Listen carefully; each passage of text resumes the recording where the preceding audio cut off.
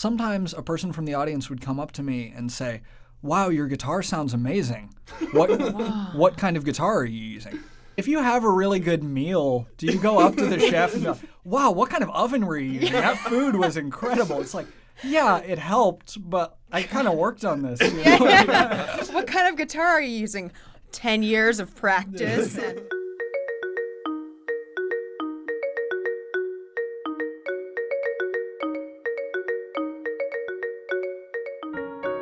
Hello and welcome to Underscore. This is our first episode. Underscore is a podcast that explores the modern world of music from a musician's point of view. Here, we debate the intersections of art and life, share our best music picks, and invite cutting-edge artists to our round table to see what makes them tick. I'm Thomas Kochev, a composer and pianist here in LA. And I'm Chrysanthi Tan, a composer, violinist, singer-songwriter, also in LA. We are both music makers, music obsessors, and creators in a multitude of genres. And speaking of genre, you may be wondering what sort of music can you expect on this show? And the truth is, genre is sort of always the elephant in the room here at Underscore. See, Thomas and I are both classically trained, but this is not a classical podcast. But it's not a classical podcast either. Here, we dive into anything from film scores and sweeping instrumentals to electronic, experimental, and beyond. You won't find top 40 here, but Philip Glass is fair game, and so is Daft Punk and Jay Dilla. We're interested in innovation, the music that lights up our brains, the music that moves us. Today, we're going to debate a musical viral video making the internet rounds, one that conjures the mystique of expensive instruments. Can we tell the difference between a cheap instrument and an expensive one? Does it truly even matter? Well, we're also going to leave you with our favorite musical discovery from this week in our segment called Something Old, Something New, Something Borrowed, and Something Blue. But before we get to those exciting things, we are going to talk to a guest who started out as a metal musician and suddenly transitioned into a contemporary classical composer. Apparently, this is not uncommon, so Sean Hayward is going to talk to us about the surprising similarities between metal and classical, among other things. Welcome, Sean. Thank you. Good to be here. Okay, Sean, you are a composer-performer who plays classical, electric, and fretless guitar. Your music reflects a lot of diverse influences, like Javanese gamelan, Balkan folk music, contemporary classical guitar, extreme metal, and ancient tuning systems. You just released an EP, The Black Moon. It's very good. And you are my duo partner and friend. You got to tell us, what was the name of your first metal band back in the day? My metal band back in the day when I was in high school was called Midnight Requiem. Yeah, a bit on the cheesy side. I feel like metal bands, their names are always so... Nighttime is involved in quite a number of those names. Like that doesn't actually strike me as that cheesy. Fair enough. Yeah. Fair enough. It's well suited to the style, I guess, we were playing at that time. So, okay. How did this transition happen? I think it happened for me in a similar way to a lot of other guitarists. I was playing a lot of electric guitar and playing a lot of metal at the time, and then I heard a record actually from William Cannongeiser called Echoes of the Old World. He's a classical guitarist. Okay. And it was mostly like Balkan and Turkish folk influenced classical guitar arrangements. And at that time, I kind of decided that I wanted to head more in that direction. And I started picking up classical guitar. I ended up entering at UC Santa Cruz to study classical guitar or so. And do you feel like the other students that you met when you started your college education were also similar to you, or are they just all sorts of different backgrounds?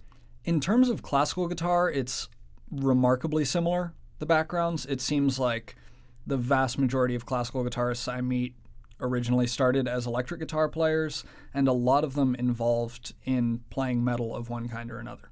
Either metal or video game music, really. What? You know, why metal? Part of the reason, classical guitar is a lot different than many other classical instruments regarding kind of the culture surrounding it and regarding the way that people learn and how it's approached. But I think the reason why so many metal guitarists find themselves transitioning into classical music is because of, one, kind of an emphasis on virtuosity, an emphasis on kind of technical ability on an instrument, as well as being not so focused on improvisation. Everything is kind of exactly set in stone, what you are going to play, Of course, there's interpretation, there's aesthetic decisions about what kind of music you are going to play on those instruments, but I think they have a lot in common in that regard. And with musical style, is there an intersection, and who is doing that intersection right now? With musical style, I would say there's quite a large intersection. I think part of the reason, especially with more contemporary classical music, is kind of this tendency to avoid a clear tonal center, this shift away from tonality and this shift towards higher degrees of rhythmic complexity, the influence of electronic music, and exploring kind of further reaches of sound and what's possible. I think metal and contemporary classical music have followed parallel paths to a great degree in that regard. And some composers who I know of who are kind of highly active in that field are a good friend of mine, Nick Vassallo, who is an electric guitarist and vocalist in the band Oblivion. And they're actually a really successful death metal band, but he's also a professor in composition currently. And there are a lot of other people. Ulrich Krieger, who is actually my advisor as a doctoral candidate at California Institute of the Arts. He's heavily involved in these kind of fusions between extreme metal and contemporary classical music. Do you have any recommendations for people who are not really into metal but they're curious? Yeah, the rated G metal.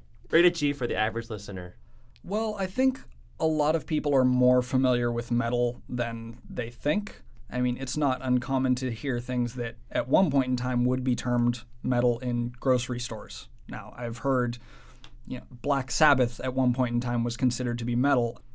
Every person's going to be different in terms of discovering where their aesthetic preferences lie. Some people are going to be more drawn to black metal. I highly recommend checking out In the Night Side Eclipse by Emperor. This is one of my favorite albums ever.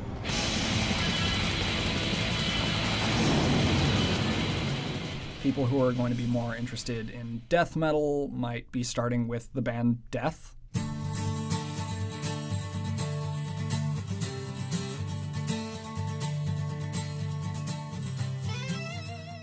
This is clearly there's a lot for us to check out. We're going to put some of your suggestions on a playlist for people to be able to check out, because I definitely want to check some of these out too. For a lot of people, actually, one of my highest recommendations would be to check out the band Opeth. Always one of my favorites. They're a Swedish melodic death metal group that combines a lot of elements of progressive music, of folk music, with kind of more death metal sensibilities.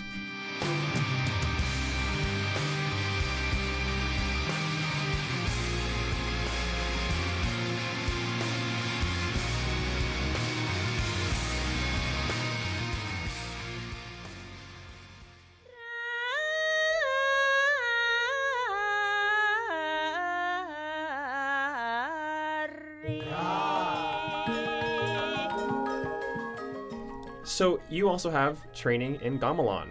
And how does that come into your life and into your music? When I was at UC Santa Cruz, we had a visiting composer, Bill Alves, came up, who's actually a professor at Claremont College now, and he runs a gamelan program there. He was a visiting composer who wrote a piece for 2 electric guitars in Balinese gamelan.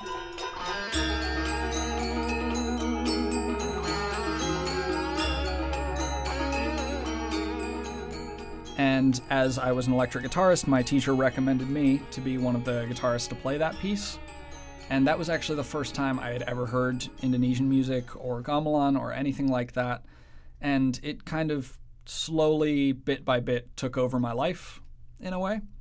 And now I've been playing gamelan for almost 10 years. Now I'm mostly involved in kind of writing music that combines Javanese gamelan with other sound worlds in one way or another, including death metal. A couple of years ago, I decided that I wanted to create kind of a large-scale work for a full Central Javanese gamelan with death metal band. Love it. And so I decided to begin working on that. I wrote about a third of the album while I was here, and then I actually, after receiving a scholarship from the Indonesian government, I was living there for about a year. and I wrote most of the rest of the album while I was there and a little bit once I came back. But I essentially was writing music using just traditional Javanese forms, and then after the fact going back and seeing how I could relate the world of death metal or black metal in many cases to the sound world of Central Javanese gamelan. I was working with a lot of great people. I think the group ended up having 18 people by the end of it. And it was a little controversial, huh? There were some funny responses, certainly. After the first time I played it, my teacher, Pak Joko Waluyo, was in the audience, and I was kind of terrified of what his reaction would be. He's a very, amazing composer, amazing gamelan musician, just miles of knowledge beyond where I'm at or probably ever will be at. And just imagine a stage with 18 musicians playing highly traditional instruments that are very old, very expensive, with quite loud, with amps, and then Sean in front shredding. But after the concert, I came up to my teacher and I said, I'm so sorry, I just had to do this one time. I'll never do it again, I promise. And his reaction was just kind of, oh, well, do you want to perform it at the World Music Festival? And I kind of found out after that he actually really liked the collaboration.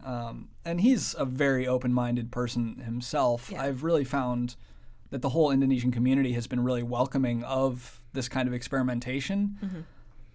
And it was funny because a video of that performance at the World Music Festival subsequently ended up being put on YouTube.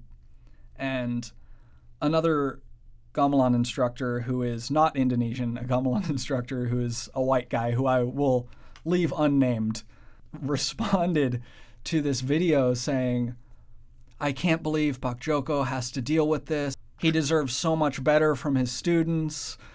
He's such an amazing teacher and musician. I can't believe that he has to put up with his students doing this kind of horrible thing. And immediately, as soon as he wrote that, all of these gamelan musicians and members of the Indonesian community start writing back to him saying, Pak Joko actually specifically requested that these be performed. He's very supportive of his students who are doing other kinds of collaborations, doing other kinds of music. But overall, I haven't actually met that many people who are opposed to this kind of collaboration regarding gamelan. That's awesome, because I know you are also a white guy. I am. Yes, playing Indonesian music, which is an interesting position to be in because you have to kind of toe a cultural line and know, just what you can and can't do. But it's not about can and can't. Cultural appropriation is a whole thing, and I know you feel really strongly about it. And what's the wrong way to approach gamelan if you're a white person? For me, regarding cultural appropriation, the important thing is actually having a commitment to continue learning about the tradition that you're actually engaging with, and to continue speaking with people who are from that culture and natively making music in that way, and making sure that there is kind of an understanding and that you're not trying to push your own role in that sense. So for me, kind of the wrong way to go about it is, it's hard to say because so much of it comes down to aesthetic preferences. But for me, the really clear moment where it's unacceptable is just to take things without attempting to understand them. Yeah. Hear something and think, oh, that sounds cool. I'll do something kind of like that. And then saying, oh, my work is influenced by gamelan without actually trying to foster any kind of deeper understanding. Mm-hmm. Which a lot of composers do that. And I think it's great. You speak Indonesian, you've lived there for a long time. And not that these things are what gives you quote unquote cred, but I will say that you do have an ongoing commitment to actually understanding and being part of a culture. And I think that actually is a big part of it too, is just continuing to actually promote interest in the traditional music as opposed to just your own work. Yeah. So for me, it's really important that if I'm going to be working with gamelan, it's not just in the service of improving my own music or making my own music more interesting or more quote-unquote exotic or something like that. Oh, God. The important thing is actually that it's in the service of gamelan as much as it's in the service of myself. Yeah. So a big part of my work or life is trying to get more people involved in making Javanese or Indonesian music in general.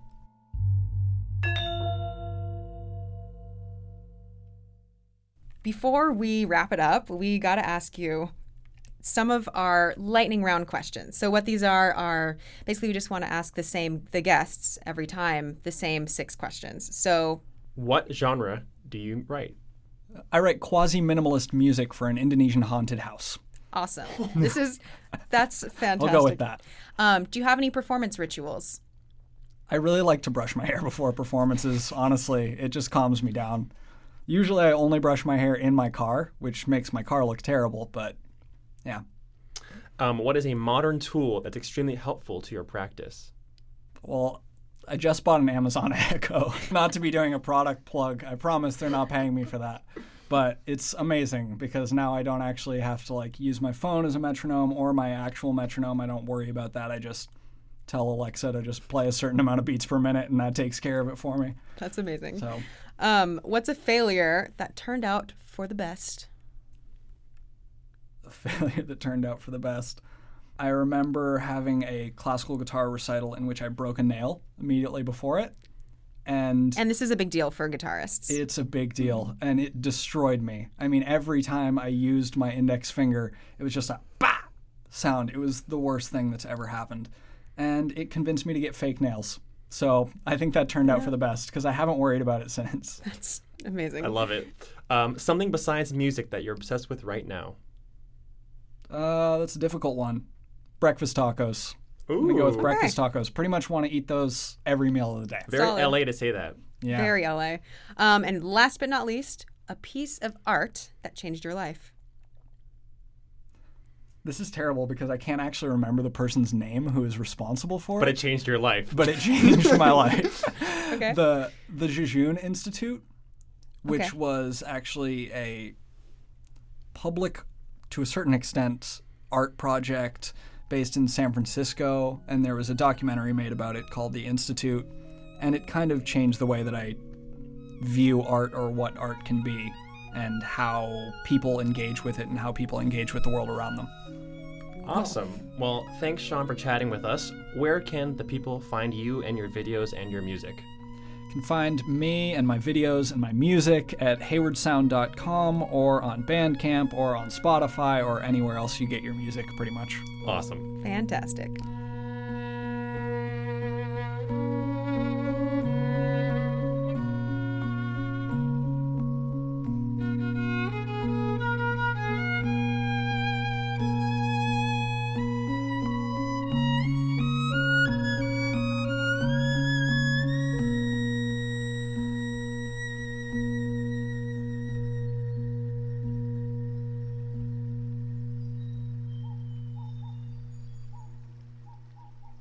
We call this section Counterpoint, and it's where we discuss and debate a hot topic relevant to the music world, perhaps something a little controversial. This week, we're talking about the price tag of instruments. Does it really matter? So here's how the topic came up. About a month ago, I saw a video on Facebook with 1.5 million views in which a violinist, Esther Abrami, is demonstrating 4 different violin bows. So the first one is $500, the second one is $40,000, and then there's $90,000, and then there's $160,000 just for the bow. So shout out to Classic FM and Esther Abrami for posting that video. So then a friend of mine, who is not a musician, sent me the video, and he wrote in a message, "Wow, I didn't know it made such a difference." And it just got me thinking, does it really make a difference? What do you think? Well, I'm going to go from the piano perspective, Okay. which is my world, and I'm going to say definitely yes. But it makes a difference for the person playing and not for the receiver. The receiver just listens to music, and if it's played well, it's played well. But the higher quality the tool, the easier it is to play the way you want to. That's a really succinct way of putting that. But as a pianist, when you watch other performers, can you tell, since you have a trained ear? That it's their fault or the piano's fault? Sort of, but can you tell the difference between I don't know, a cheaper piano and a more expensive piano from the audience? Yeah, I mean, I would say that in the audience, when you see a great piano, when you say C's, like, you know the great piano brands, Steinway, Fazioli, Busendorfer. When you see one of those, then you're like, oh, if it sounds bad, you know it's the person playing his fault. While if you see like a really janky piano brand on stage, you're like, oh, it just didn't sound that great, but maybe they couldn't control the instrument because it's not a good instrument. So sometimes do you play on a bad instrument just because you think you're going to make some mistakes? Just to hide. Just so they're like, oh, don't worry, it's their crap piano. Exactly. Yeah. Like, can I get the bad one in here, please? Yeah. I request. Yeah. What do you think? Deshaun, does it make a difference for you? For me, there's a lot of different factors that kind of come into play. So it's kind of yes and no. I mean, in that video, it's a violin bow. It's like, this is going to be affected by the rosin. It's going to be affected by the violin she's using. It's going to be affected by the fact of, does she know which bow is which? Mm-hmm. Does she know that she's playing a bow that is $160,000? Oh, you should blind her. You should blind test her. I would be better as a blind tester. Wow. Yeah. So you just cracked it. And Because that I think is, it's affected. No, But you bring up a great point. Yeah. Keep going. coming from like a classical guitar perspective, a big part of the difference is volume and projection. It's just that with guitars, a lot of times the struggle is finding an instrument that's loud enough, especially if you're playing with other performers. So the difference between a really nice classical guitar and a really cheap classical guitar is often actually just really the degree to which it's able to project sound. So it can really make a difference in that regard, but in other circumstances it doesn't. Is that mostly size, though? Like, would a bigger instrument project better? Not necessarily. Okay. It's about construction of the bracings. It's about the kind of wood that's being actually used on the guitar, etc. So the better the craft, the better you're going to sound potentially. Yeah, potentially. I would say that's true. But I would also say it's much, much more important to actually know what you're doing on an instrument than to have the nicest instrument. Yes, that's like what my whole pet peeve with putting so much value on the cost of instruments, on the value of instruments, because, you know, you could give a beginner a Stradivarius, which is like the most expensive violin brand in the world. You could give a beginner a Stradivarius, but that doesn't mean they're going to sound like anything other than a beginner. You know what I mean? There's an interesting thing. I used to have this experience after playing like classical guitar recitals. Sometimes a person from the audience would come up to me and say, "Wow, your guitar sounds amazing. What kind of guitar are you using?" It's like, if you have a really good meal, do you go up to the chef and go, "Wow, what kind of oven were you using? That food was incredible." It's like, yeah, it helped, but I kind of worked on this. You know? What kind of guitar are you using? 10 years of practice and every day for 4 hours. No. So where do you stand on it? Well, I am so torn because I'm notoriously like not a gearhead. Like I don't want to say like morally against caring about it too much, but it might also be willful ignorance of me just like wanting a bunch of tools to work. And I mean, I really think what you put into it matters more. And when it comes to gear, like recording and mics, I think it's also very important, but I think what goes in is much more important. And like I took a recording engineering class, and the gearhead instructor even was like, you know, you could have the best preamps, but you know what matters most is like if your musicians are well rehearsed and if what you're recording is better, because at the end of the day, like that is going to matter more than, you know, whether you edited perfectly or had the best preamp. So That then said, it does not matter. well, But that it does. said, when I was in college, I had the great fortune of getting to play on a violin that was on loan to me from the collection, and that was a $250,000 instrument, and I just sounded better on it. And you were a little angel. Floating it was away every such time you a played. pleasure to play. But I think what you said, Thomas, at the beginning was like spot on, because it made a huge difference for me as a player. It just felt more comfortable, and I could tell that it was just a better instrument. Like I didn't have to work as hard to get the same sort of tone, so it made a difference to me. It may have been psychological, partially, which, you know, would have upped my confidence, which maybe would have made me play better. But if I asked, you know, my mom or something in the audience, I don't think she would have been able to tell the difference at all. Yeah. So yeah, I'm like in two ways.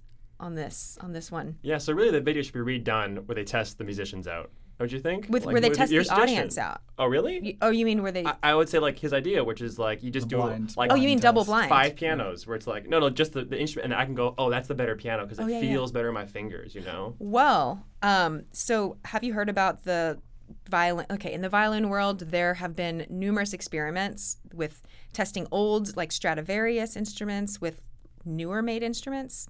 And sort of the way people feel about this generally is like, oh, the old instruments are the best, like the Stradivarius, Guarneri, like they're hundreds of years old, they're in museums, and like new instruments are thought to be worse.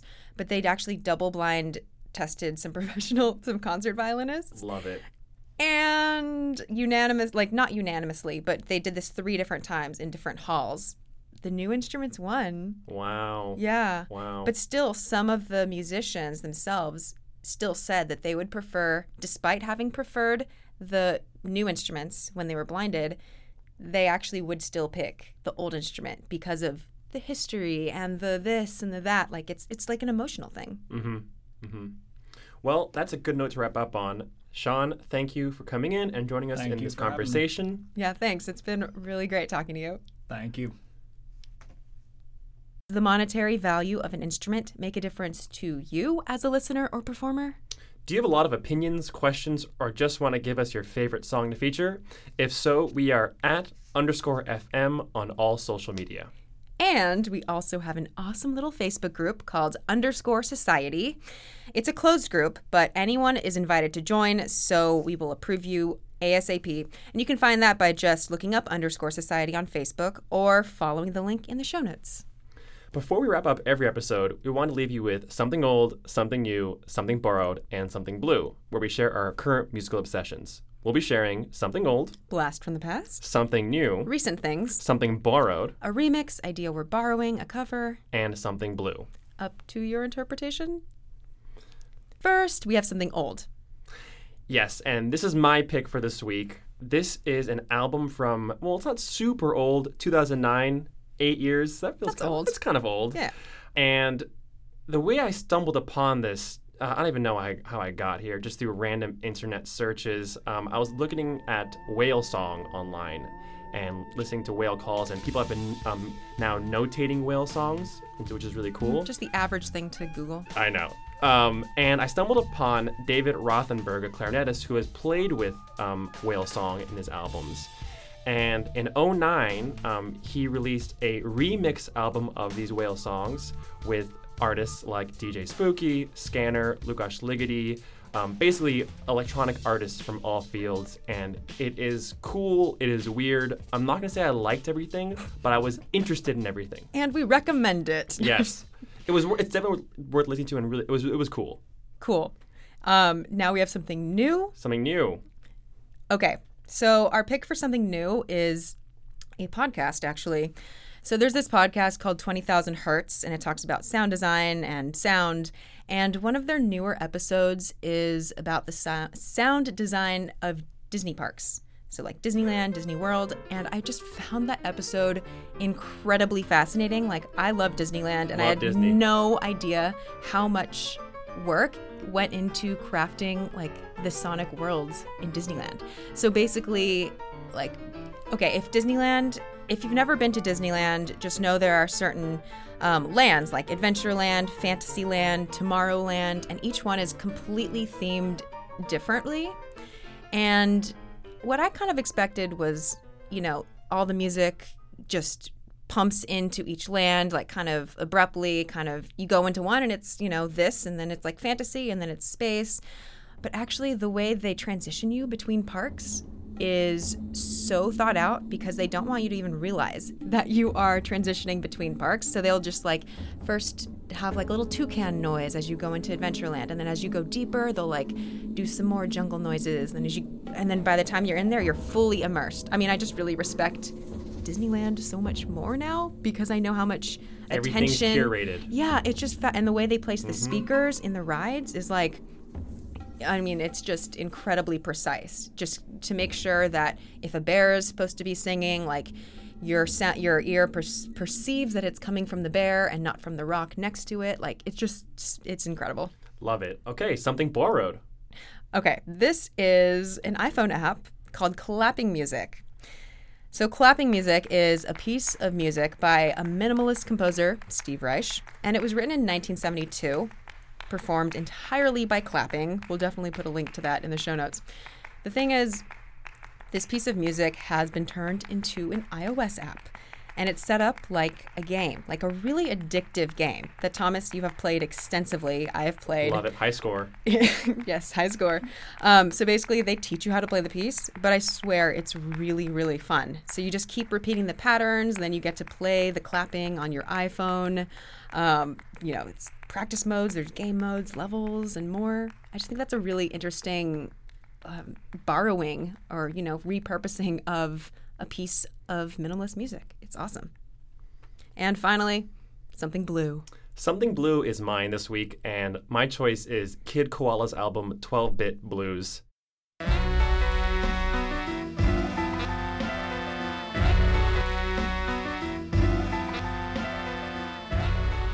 This album came out in 2012, and I love Kid Koala. I know Kid Koala is amazing. Canadian DJ.